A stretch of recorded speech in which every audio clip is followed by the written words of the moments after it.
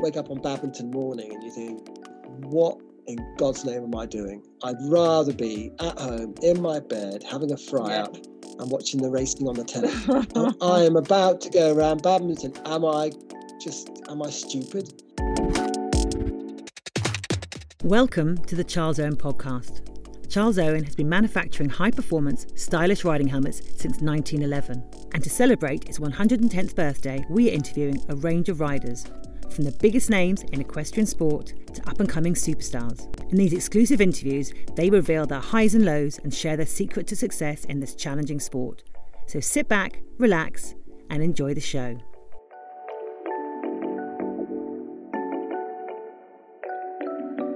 Hello, thank you so much for joining the Charles Owen podcast. You're welcome.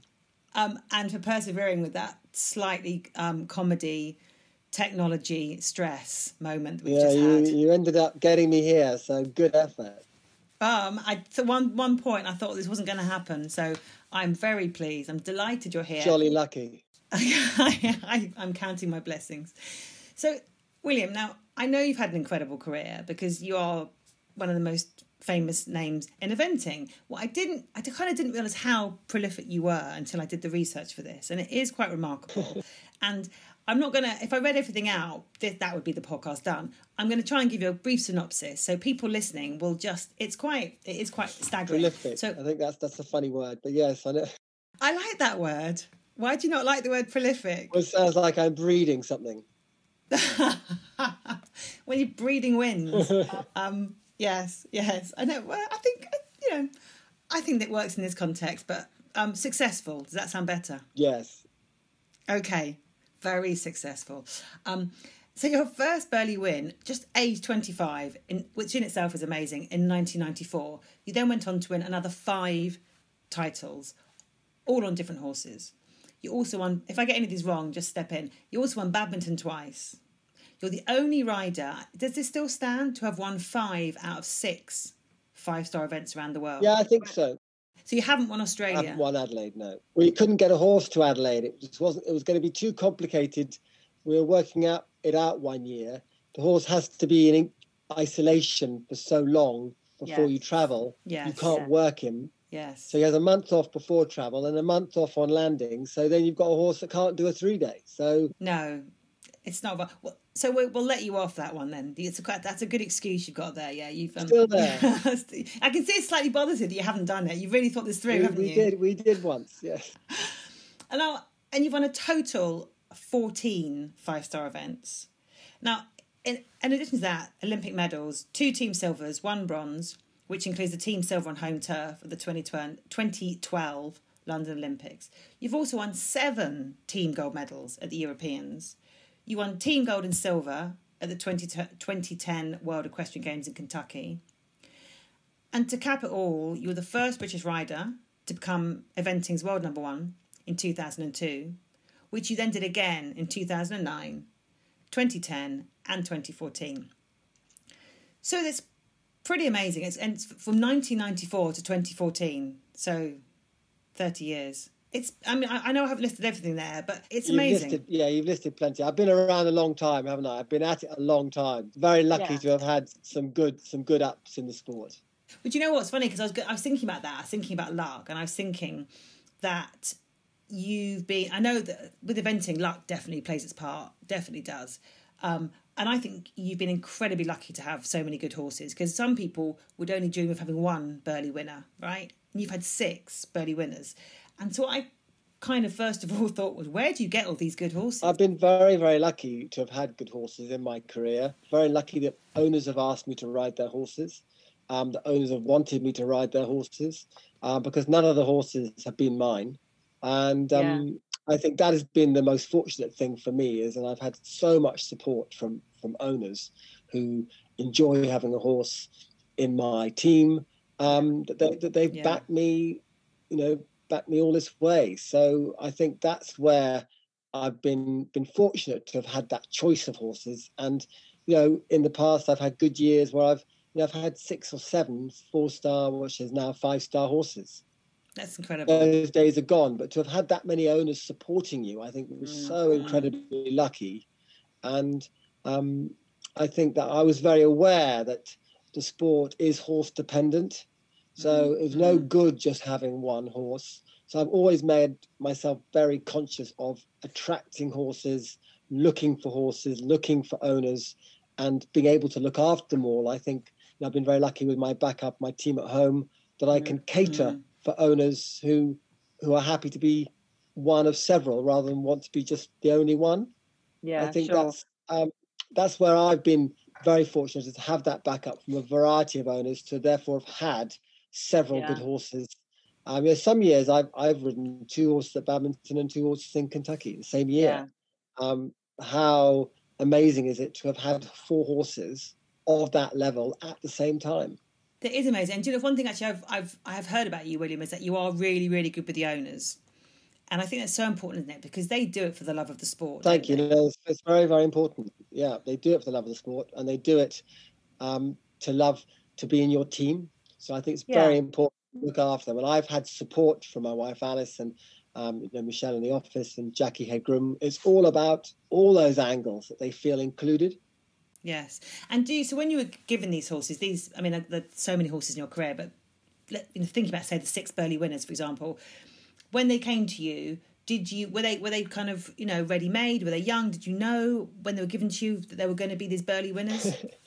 Oh goodness, you never know, do you? It's such a stroke of luck when a horse turns out to win any event, and then to have had that many good ones. I think some I had all their careers, and some I've inherited later. I've very much taken on horses when they're already at a level. I didn't get Chilly Morning, for example, until he was 12. Wow. So he'd already had a big life before he came to me. Whereas I got Tamarilo when he was 7. I had Ballincoola from the beginning. And it's been all sorts, really. Hawk was later on.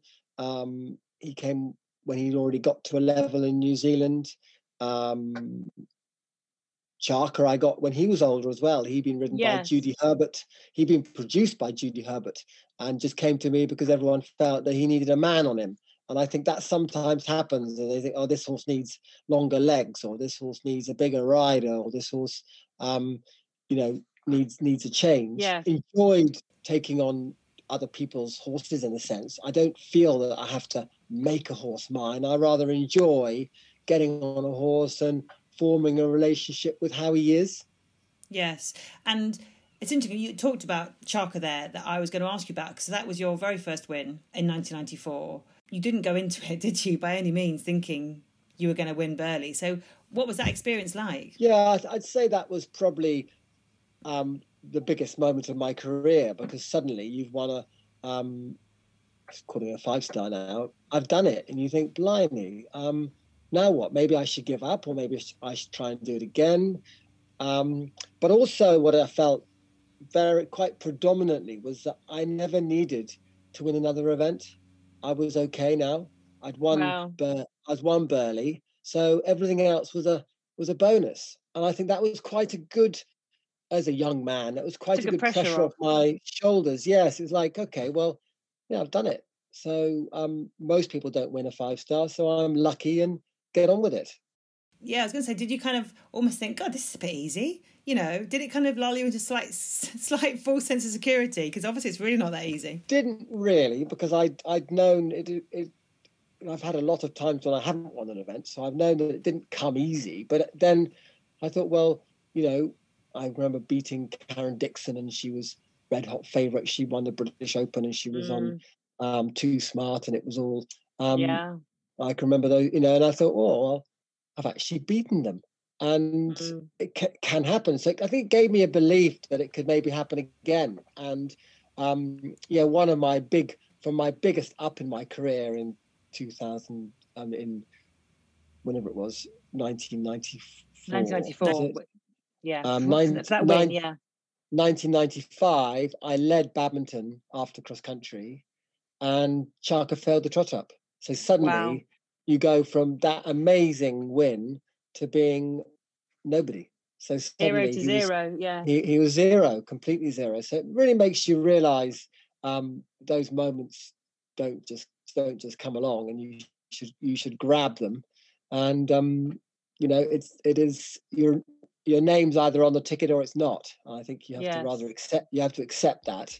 Sometimes it just isn't, and crazy things go wrong, but also crazy things go right. You say crazy things have gone wrong. Can you give me an example? Oh, I've got a few things, a few little regrets there, a few wishes. I would say probably one of my saddest moments was when Tamarillo was lame in Athens Olympics, when he was right up there after cross country. I think he was lying 4th or 5th after cross country, and he'd cracked his stifle, so he couldn't show jump. Wow. So suddenly that was gone. I think Chilly Morning, funnily enough, has been a really unlucky horse because he was so amazing. He should have won. He should have won the World Championships. I knocked down a show jump. He should have won the Olympics. I had the only run out I ever had on him. It wasn't even a run out. I turned and crossed my tracks because I had to do a circle because I'd lost my line. Just so I threw away that. Yeah, that's not great, William. And then so that was sort of 2 gold medals that were nearly there. So what happened with the show jumping? You said you knocked a show jump, and obviously Chilly Morning knocked the show jump. What did you do to make him knock the show jump? You've always done something, whether I came too fast, whether it was early on the track. I think, to be fair to myself, Chilly was quite tired. I think we'd had a big excuse, I'm running out now. We'd had a big drive from where we'd done the cross country in Normandy to the main stadium in the main arena, and it was boiling hot. And an hour or 2 on the lorry, and then standing in a new yard where Chilly was a stallion, so he got himself all excited to be in new premises and who were all his neighbours. So by the time I was show jumping, I had a bit of a flat tyre. So I was kind of aware that I wasn't riding a pinging machine in the show jumping. And I think perhaps jumped the first couple of jumps flat, and I probably should have revved him up more, and then he jumped round the rest clear. So I was very lucky I still got a medal. But it would have been nice in all those years of eventing to at least have had 1 gold one. It's not over yet, William. It's not over yet. Living and dreaming. So, I mean, you've mentioned there Tamarillo and Chilly Morning. You've mentioned obviously a lot of other horses as well there. Could you pick out the best horse of your career? Who do you think? Again, I think it has to be. Tamarillo was the biggest freak of a horse. I think he was the one that was the most talented. He was extremely quality, athletic, speedy, flashy. He was quite wow. He was quite gorgeous. Wow. Yeah, he gorgeous. Wasn't the best competitor because he would find the whole thing quite exciting, and he'd look at excuses, and he had an edge to him that made things not always happen. He would often spook or make a mistake, or I did 2 world championships on him. He could have won them both, and both times he had a run out because he was a little bit opinionated and feisty, and I was maybe a bit fast. Chilly Morning, on the other hand, was the most regular, consistent, competitive horse. He was so on it. I felt he was an amazing horse in his mental ability to be produced to being an event horse. He wasn't as talented. He didn't trot like Tamarillo. He didn't jump like Tamarillo. He didn't gallop like Tamarillo. But as a package, he was probably equally amazing in his ability to deliver. If I think I only had him for a short time, he won 3 Brabhams, he won Badminton, he should have won WEG, he should have won the Olympics. He came third in the Europeans. He was just so solid. I think that's where he was a freak. He never really let me down. Tamarillo, I shouldn't say it, but he probably did let me down a bit. He was a little bit quirky. Things did go wrong. Tamarillo and I let the Guinnesses down is how I see it. But there's quite a lot of bits that Tam didn't nail that he had the ability to nail. He was certainly, when he was eventing, Tamarillo was the best event horse in the world. Chilly Morning, he was your last 5-star win, wasn't he? Is that right? That was at badminton. Yeah. And not only was he an amazing competitor, he was prolific, used in the correct sense. Prolific stallion. There's lots of chili babies out there, aren't there? Now Gemma Tattersall's got a few of them. Have you got any chili babies? Oh, sadly, I've got none. I've tried twice with my broodmares to have a chili foal, and both times they've been in foal, and both times they've lost it. So I've ended up with nothing. I don't have another chili, and it would be fun to have another chili. I agree. I've got a guy I teach, and he's just bought himself a chili now yearling. And it is that absolutely, that's got to be for me. But I mean, it's not for me. But it's so absolutely stamped by chili. It's a ginger nut with a white face. It would be fun to have a chili one because I'm not going to probably be eventing when it would be any good. I have bred a few recently that I sadly won't be the one to be on. I bred one by Oslo, my 5-star winner a few years ago. I've got a lovely 2-year-old by him. And I've got a lovely yearling by the clone Tomatillo. So that's great, but maybe I can watch those ones. You'll be handing them on, indeed. And Chili's sadly not with us anymore. He died last year, didn't he? Yeah, he sadly died, but it's not sad. He absolutely had his life. He'd been an amazing horse. He never suffered. He didn't get old and stiff and lame and sore. And one day he had a heart attack. I mean, honestly, he had the perfect way to go out. Is that how you're planning on going out? Yeah, I wish. Yeah, not too old, not too rotten, just old enough to move on. And heart attack in the field. So that's how we all want to go, isn't it? Yeah, exactly.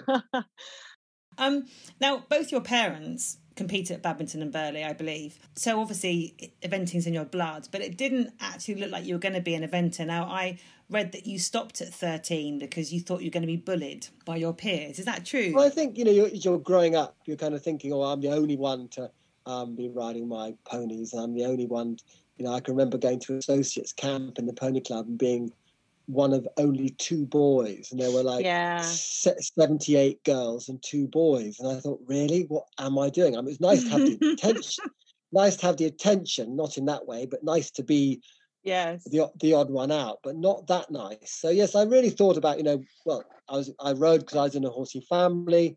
It's what we did as a family, but never imagined it was going to be my career. I didn't imagine it's going to be my career probably until I got Charker. 1993, and suddenly I got a good horse. And because of the good horse, I then got sponsored. Hackett took me on as my sponsor, and I suddenly thought, actually, my friends aren't earning any more than me, and they're all in the city and working 9 till 5, and here I am floating around the countryside, and I'm doing all right. I thought, well, it was a good living for the time being, and then it just developed. So it was truly just the way it went, fate. Because, I mean, you were educated at Eton, so were you a boarder? Did you board at Eton? Yeah. What was that like? That was what I did. It was fine. It was normal. How old were you when you went there? 13 to 18. Okay. But I boarded before that. I was just, that's what I thought going to school was. And, my parents sent me to Eton, so I went to Eton. That was fine. And I would ride a half term in the holidays, and that was what you did. So it was sort of, it fitted into a point. And then as I got more serious, my mother was amazing with her support and keeping the horses fit and keeping them ready at home. And the amount of times I got picked up from the Slough roundabout in a horse box on my way on my way to an event, it became quite regular. And I mean, you carried on because then you went to Goldsmiths and you were still competing. So what did you study at Goldsmiths? I studied French. I could always speak a bit of French because my parents, again, spoke French, and they used to speak to us in French. I always remember growing up, and there was a family rule that in the car we only spoke French. So unless you spoke French, you weren't spoken to or answered. So my parents were speaking French, and if you wanted to join in, you had to speak French. That's great. So we learned to speak a bit of French. So me and my brother are fluent. My brother and I are fluent. And I thought, well, that's the only thing I can do, French, so I better do it at uni, because I didn't want to work very hard because I was riding horses every weekend. I see. That's how you did it. I went to university for 4 years, and I did not spend one whole weekend in London. So it sounds like kind of very much self-taught. I mean, obviously, traditionally, I know that you've had a lot of riders come to you. Lots of riders learn their trade by going and working on a yard. Did you go through that process at all, or were you always very much just at home riding? I think I was very much at home riding, because otherwise I was either school or university or something else. So the only opportunity was really to learn at home. And I thought, my mother knew what to do anyway. I didn't think I needed to learn from anyone else. So she just taught you? So she taught me pretty much everything. And then when I started getting a bit opinionated and teenager, she sent me away to Lars Sederholm, because Lars Sederholm actually evented with my mother and then trained my mother. So she said, well, the only other person that I think is good enough to teach you is Lars Sederholm. So she packed me off there, and she said, now you'll know what the real life's like. So she sent me off to, and Lars took me under his wing and kicked my butt. I mean, I imagine when you were then on the British teams, you had mentors and training then. I've had lots of training exactly through young, I was junior team, young rider team, senior team. Yes. I was already in my first year of seniors. I was already lucky enough to be first reserve for the British team. So they were never going to take me to the Europeans, but I didn't know that. But I did therefore get all the training with them. So I really benefited from being in those training camps with Ginny and Ian Stark and all and Karen Dixon's and and I was the child at the bottom who was just watching and learning. But I was always in those environments where I was benefiting from coaches and trainers. It wasn't just home and my mum. Yeah, well, an amazing people to learn from. All those names, just legendary names you're mentioning there. You now have got an amazing place with your family. Wife Alice, racing presenter, 4 kids, Oliver, Thomas, Chloe and Emily, which all sounds quite hectic. 4 kids, yard full of horses. Is it as hectic as it sounds? Yeah, it's quite full on. But I wouldn't have it any other way. I'm very lucky to have everything here. I'm very lucky to have a family, and very lucky it all fits in. Certainly at the moment it's quite chaotic. What ages are they? From what ages they span? Boys are 14 and 15 and the girls are 6 and 8.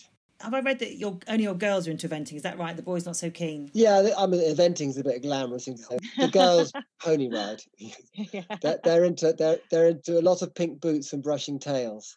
The boys are not into that.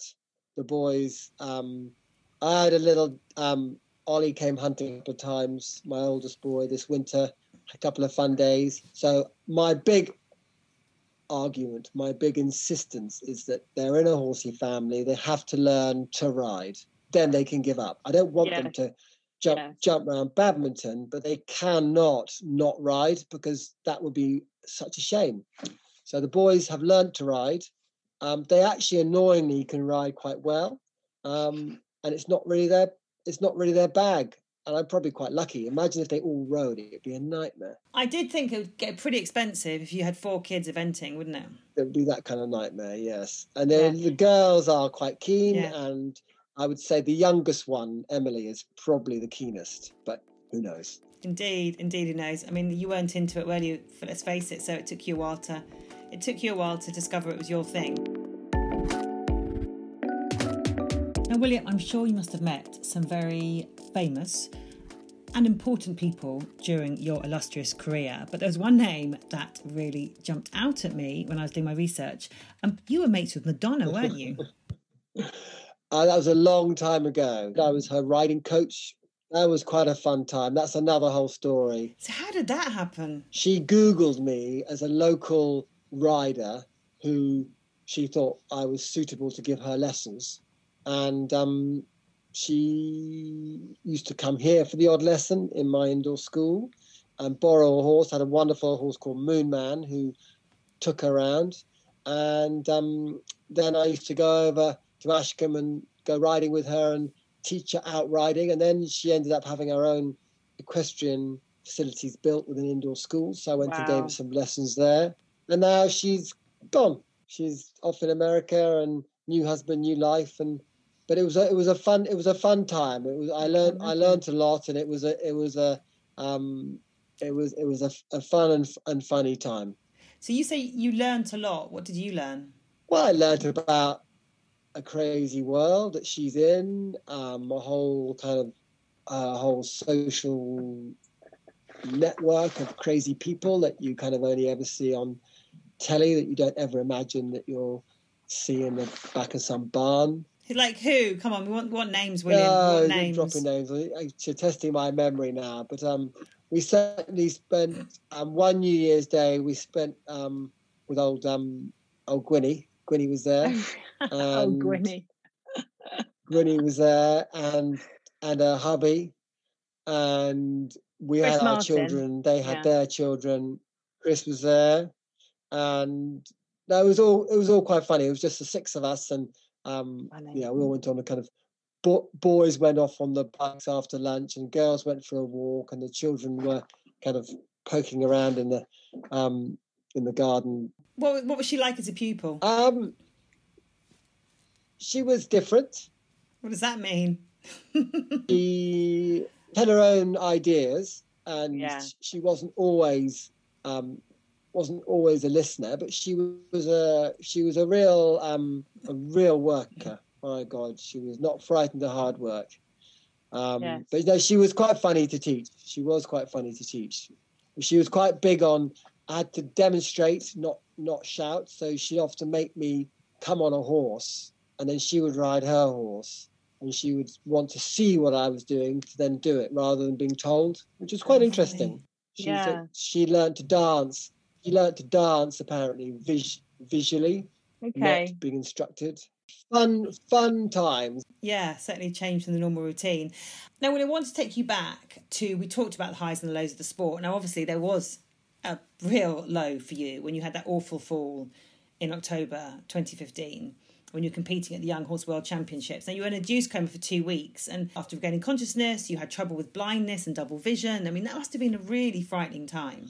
Yes, it was a funny, I say funny, not but it was a strange time, because it was always, I never thought any of it was going to matter. I can remember recovering, and in my mind, I was always going to ride in Rio. I was going to be ready by Rio, and that was my target. I had Chile, and it was going to happen. Whereas everyone around me was thinking I had a cat's hell's chance of getting to Rio. I mean, I couldn't even see a jump, let alone jump it. But it did, I did have a lot of help from a great ophthalmologist, and I had a lot of help mentally as well. And I got myself better, I think, by having a goal. I had to get myself better in a time to be ready to ride in the summer. And I think I was very lucky to have all that support around me to get me back on track. And I had great staff here to ride the horses to keep them fit. I had help with my own physiotherapy and fitness to get me fit. Didn't just happen, but everyone around me, they joined the journey, and they thought, well, we better not tell him yet he's not going to ride there. But I never thought so. I always thought Rio was a dead cert, and I think that really gave me such incentive. Yeah. Did you at any point doubt you'd come back? No, didn't cross my mind. I did wonder why I was so wanting to do it all again, but I think I had no memory from the fall, so no fear. It was a freak fall. It wasn't a misjudgment. It was a visibility. It was sunlight. It was one of those strange things. And it, it was never a reason in my mind to give up. But I think I had unfinished business. I felt I had Chile. I really thought that Chile could do well in Rio. Didn't go to plan, but I really had that goal. I had a couple of young horses coming on that I'm actually now still riding. And I thought, well, I don't want to see somebody else riding them, so I'm going to ride them. So it's kind of my job, and it's what I did. So I've carried on. What did Alice think about it? Was she reticent? I think she was going with me. She was supporting me. She was very keen to not be the negative, but she did wonder, what on earth are you doing, really? And it's going to happen again. But I rather had it in my mind that had happened once. Surely it's not going to happen again now. So I must be a better, stat. I'm a better risk. Having had that. survival. If it to happen twice, I do become a bit of a freak. I love that. That's a great way of looking at it. It's very positive. If you have a really awful fall, the chance of happening again is massively reduced. That's a good. I like that. That's a really good outlook. Really good outlook. That. Yeah, I'm loving that. That's a great one. Great one. So, does your accident still affect you now? No, I think my memory. I am fully recovered. Sorry, I meant as in I'm not. I'm not affected. My memory isn't quite so good. I'm quite good at forgetting, what I had for breakfast or what's, someone's advice is to dinner next week, and I put the phone down and I go, "Who was that?" That kind of stuff. Yeah. But that all comes back now. Before it was gone. Now it has a way of reappearing a couple of hours later. Wow. So I give myself little targets. So I give myself, right, these are my 3 things to remember today. And then when I get to the end of the day, I go, have I remembered what those three things are? And I might not, but then often the next morning, boom, they're there. And you think, that's really weird that. I certainly, if I wouldn't be passing A levels. I'm glad I've done all that. I wouldn't be doing any, learning a new language would be quite tricky. Yes. Basically, you're doing what you love still, and I guess that's the main thing. I mean, and as you said, you're 52 now, is that right? I am. And still going strong. Do you think you're a better rider now than with the experience? I think there's bits and bobs. You get better in certain ways and you get not so good in other ways. I think you can get, certainly better at my detail. I'm more, able to adjust to different things. I'm more relaxed. There's less pressure. Yeah. But then I think you're probably a little bit slower. You're a little bit less fit. I have to probably work a bit more on my fitness now. Yeah. I've got what do you do? Oh, I've got a wonderful, horrible watt bike. Mm-hmm. I make myself go on that, and I started doing that, and that for me is the best thing to do, because apparently at my age I shouldn't be running. I used to always run. I used to enjoy going for a half an hour run and just done. Yeah. They said, nah, that's not great for your body, so you're better on a bike apparently. Okay. And you're better on a stationary bike because you don't get the jolting. Okay. So it's working well, but I'm still busy enough. I'm still riding several horses a day. How many do you ride? Doing stuff. Well, sometimes 8, but not often. I used to ride a few more than that, but now, I'd say 5 is plenty. But I've got 8 or 9 horses to event this year, which is a good number. Yeah, it's nice. It's not too many, but it's enough to keep you busy. So I think, yes, you just have to work a bit harder at certain things. Probably I'm probably quite happy to go a little bit slowly around an event now, rather than thinking, get on with it and go for it. I kind of think, oh, well, slow's fine. Today's fine to go slowly. So maybe not as hungry? No, not as hungry. I vary. Yeah. I think that's also my brain.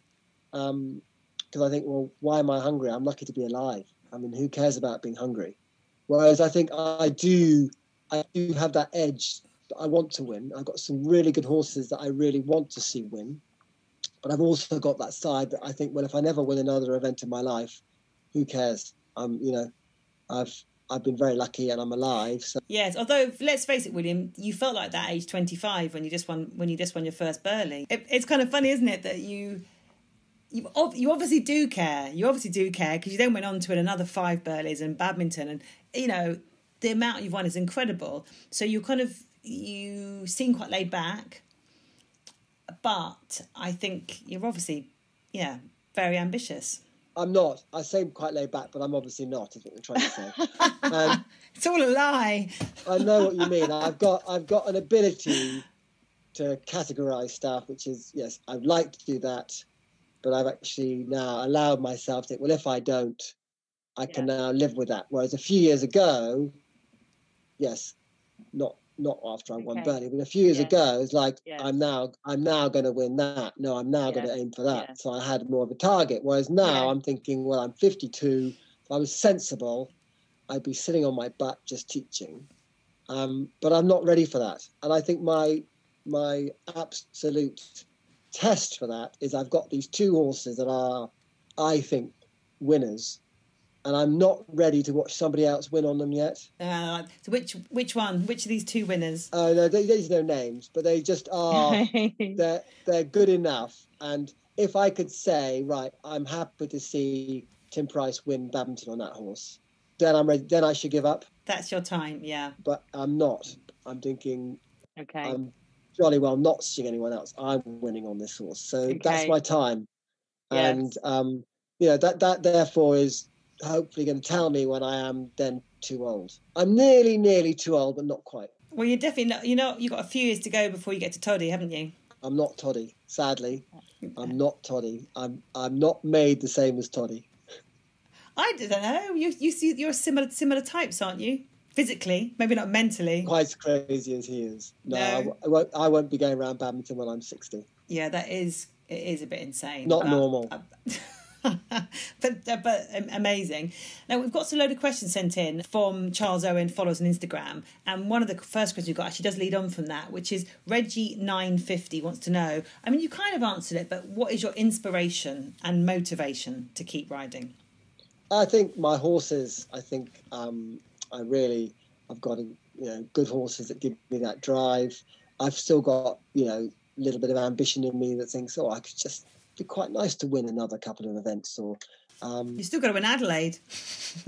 Exactly. I love horses. I love working with horses. I love training horses, and I love producing them. At the moment, I love producing them for myself.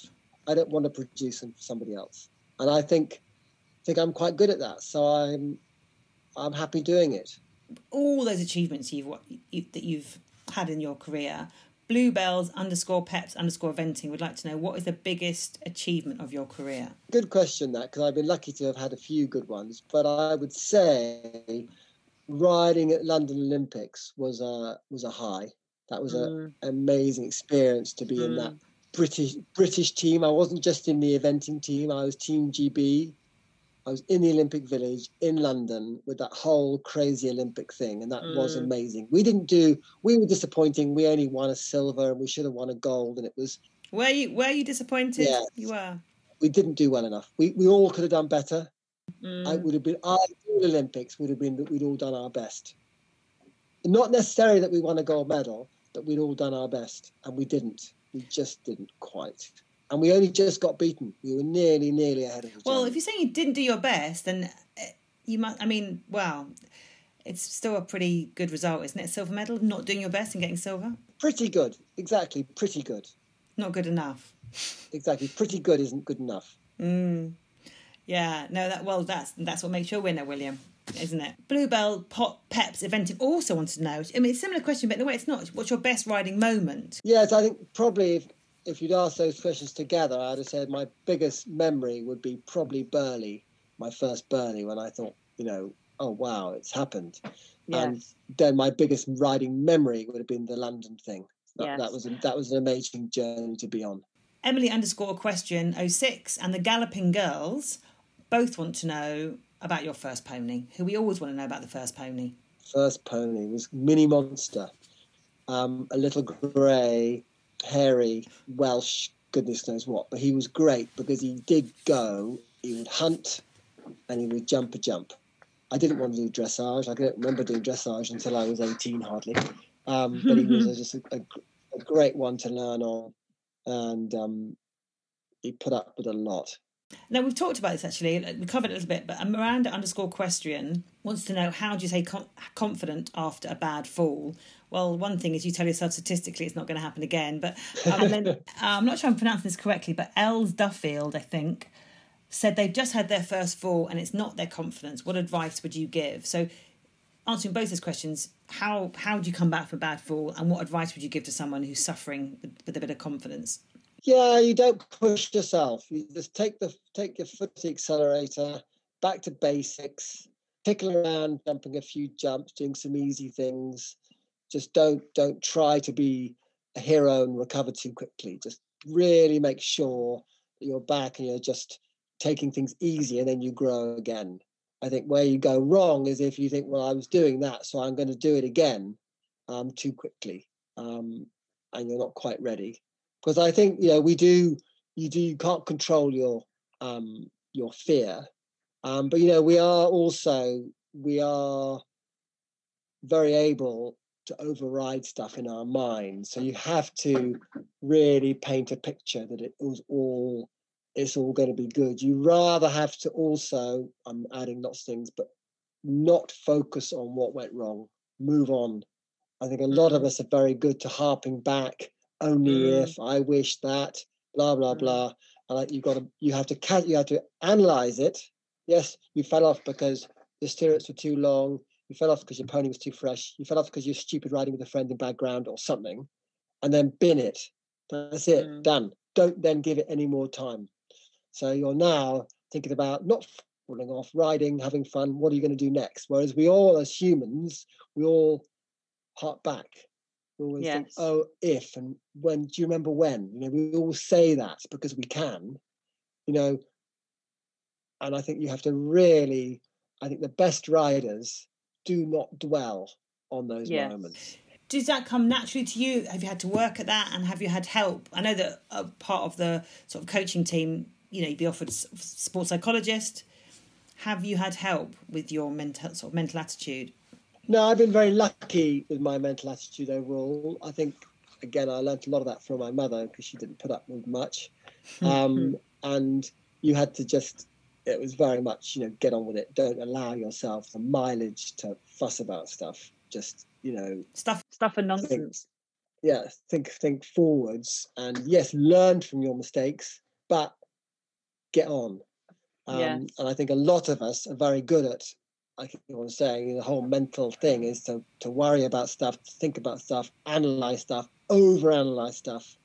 And I think that because I'm naturally a little bit thick anyway, I don't think about things too much. I'm not sure about that, William. I'm not. And you're probably not qualified to say that anything. But I'm not a thinker. I'm a doer. I get on with stuff. I don't, I've often forgotten what another one said yesterday. Doesn't matter, you get on to the next thing.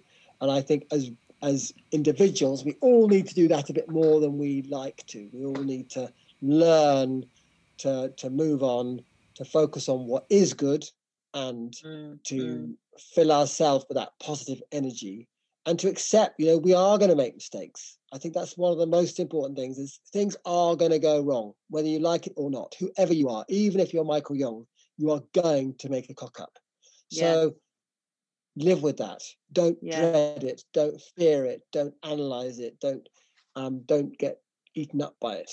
And I think that is it. And sometimes all this mental help is too much thinking back. A bit of mental help is good to think forward. But over analysis is not a good thing in eventing. Now, that's great advice you've given, but Hanak_Equine wants to know, what's the best piece of advice you've received? Best bit of advice. That's very cliche-ish, but just never give up. Never think it's all over. Who would you have got that advice from? From my parents, probably. They were they were workers. You carried on until you just chipped away, and you just didn't have to be amazing, but you just don't give up. And I think giving up is it's very natural, very easy to do. Very you bin it and you just move on. Just chipping away is, I think, something that I hope I'll pass on to my children. Yes. Amelie_Reams and Elstout_203 both are asking about neck straps. So do you ride with the neck strap? That's the one thing I will be remembered for in eventing. It's the neck strap. I remember when I was just starting eventing, when I was a child and at home, and I remember David Green trotting past me at some event and saying, "You are old enough to have grown out of those handles. Get that neck strap off." And I was mortified. I was kind of, he was my hero, and I was thinking, oh my God, he thinks I'm an absolute idiot. But I've always had a neck strap, and to me, it's my seatbelt. Like getting into a car now, you just do it without thinking. Without a neck strap, I couldn't go into the start box, and it's not always to be held onto, but it's to know it's there, and it's to get you forward and with your horse, and you haven't got to hold the mane or hold the saddle. Sometimes I might, as the horse is jiggering around the start box and rearing up and frizzing out, I'll put my finger in the neck strap so I'm with him, and I'm never therefore leaning back and on his mouth.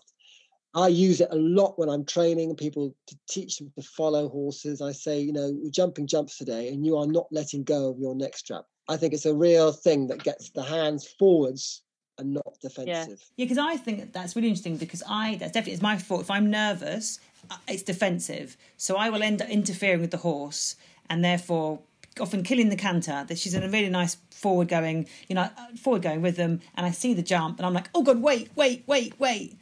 But actually what I sometimes do is, because I've got a breastplate, I hang on to the breastplate, or if I haven't got anything, I'll literally just put a finger through the mane, and that'll force my hand to stay still. So it's essentially is that what it's for? Exactly what it's for. It's just in a better position. The breastplate sometimes is too far back. Yeah. The neck strap's getting your hand a bit further forward. Okay, that's great. I really think I'm going to try that this season. Anyway, again, another very funny thing is it's the only trend I've ever set. If you go eventing now, you will see a lot of neck straps. Tina Cook rides in them, Izzy Taylor rides in them. Sometimes Laura Collett's got one on. I see them everywhere. Okay, moving on. Libby_Evo_20 would like to know, do you get nervous before competing? And if so, how do you calm down? I think, yes, I think you should get nervous before competing. That you should accept that's totally normal. Everyone should be nervous. I think to be on the job and focusing and sharp, nervous. Now, the way you cope with it is to look at everyone else down at the start warming up to cross country and to think they're all feeling like me. I might be feeling sick. I might be feeling queasy. I might be feeling faint, but so are they. None of us sitting here thinking, whoopee, isn't this fun? We're all thinking we're mental. So I think it's quite good that you put yourself in the same box. Like often I will get up, not often, but you wake up on badminton morning and you think, what in God's name am I doing? I'd rather be at home in my bed, having a fry up and watching the racing on the telly. And I am about to go around badminton. Am I stupid? And I think sometimes is everyone, there's 80 of us feeling like this today. Everyone is doing exactly what I'm doing. They're all going, oh my God. No one is going, yeah, bring it on. They might pretend they are. That might be their way of coping with it. But there's no one is thinking that. And everyone is shitting themselves. And I think that's a very good lesson.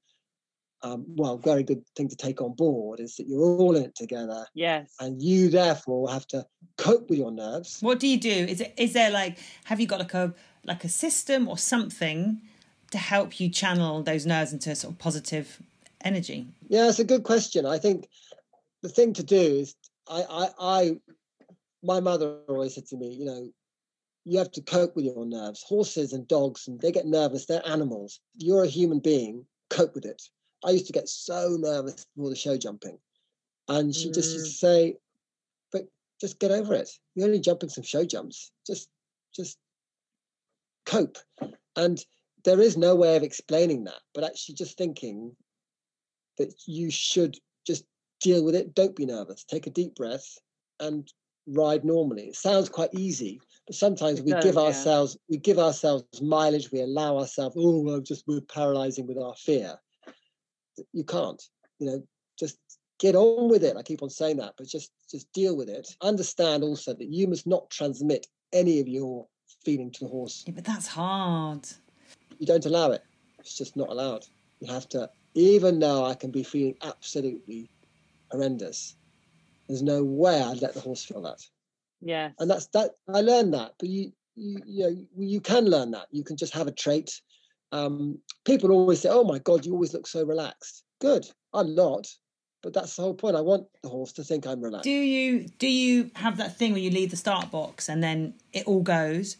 Yeah. Or you do? Or do you have moments round the course and you're thinking, oh, bloody hell, it's Vicarage V? Yeah, Vicarage V. You might be dreading that jump, but you're dreading the whole of badminton. Really? Every fence? It's every fence counts. Ruben_Nelson, if you could remove, change or add any BE rule, what would it be? That's a very good question. It's a really good question, isn't it? I've got to say, it's probably not a BE rule. The FEI have now got a rule that your neck strap has to be attached. It has to be physically attached to your breastplate or the saddle. Okay. And I find that's so obnoxious and annoying. I can't tell him, but that is an FEI rule. Likewise, I would say being eliminated for a fall is B as well as FEI. I'd say that's. I can totally understand why, but I find that really annoying, because if you fall on the flat, or you've fallen through the rope, or you've fallen in some stupid fall, you don't get that experience into your horse. You're there, you're in the moment. Yeah. You want to win, but you want to finish the day. Absolutely. So I think having to stop a cross-country course because you've fallen over the first fence is quite annoying. We've got one final question here now from the Charles Owen crew, which is Taz underscore the underscore unicorn wants to know, why do you like Charles Owen helmets?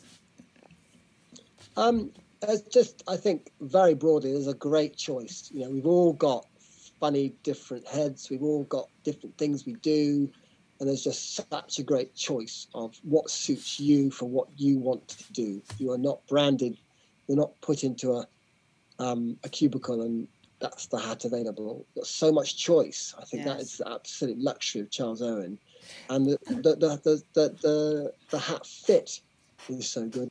But I think the protection from them is second to none. Yes. So now, William, you'd be pleased to know, after this grilling I've given you, we got, for the very final few questions, we ask every rider. First question is, what would you have been if you hadn't been an event rider? I would have probably been a bloodstock agent, probably racing in the bloodstock world. I don't think I would have been a racehorse trainer, but I think I would have been in the racing world, sourcing, good, exciting, very valuable horses. Obviously, because of Alice, interest in racing. Were you interested in racing before? Yeah, my mother was very involved in the racing world. So I grew up with racehorses. Okay. I grew up galloping racehorses at home until I got too big. I was very involved in all that, the thoroughbred industry. When are you happiest, William? When am I happiest? Yes, that is a good one. I think when I feel really, apart from being with my family on a Sunday afternoon in the garden, picking my tomatoes, I would say when I'm really feeling that a horse is on my wavelength and you're totally together. That would be, and that, whether that's dressage, jumping, cross country, at home, at a competition, doesn't matter. But it's when you feel really united. That feeling doesn't get better than that. William, what do you wish you'd known 10 years ago? What do you think you might have? I mean, because of your career, I'm not sure if 10 years ago is going back far enough in a way, because I don't believe that, I wouldn't imagine from 42 to 52 you've learned a huge amount. Maybe we should say, what would you have told yourself 20 years ago? Is there something you might have told your younger self? I'm sure I can say it to you, but I think what I'd like to have done is I've thought I should have kept the money I earned. There's not much money around and I didn't earn very much money, but I did have a very good time in the sport. I sponsored, I had good horses, I won events, and I spent all my money. What did you spend it on? God knows. Exactly. God knows. I wish I'd known to keep it. I'm not very good at saving money. Okay. So are you going to start saving now, William? A bit late now, but I like to, I can't save money now because the children spend all the money. But when I didn't have children, I had a bit more money. I see, yes. Okay. So that might be your advice to up-and-coming event riders, start putting some money away. Well, don't have children. Don't have 4 children, maybe. That would help, yes. That was my fault. Definitely your fault, William, I have to say. Well, hopefully it was. I'm hoping it was your fault. Oh my, one would have been fine, you're right. Listen, I've taken up an awful lot of your time, goodness me. So thank God for lockdown, because maybe you got a little bit more time to talk to us. So it's been really, really great.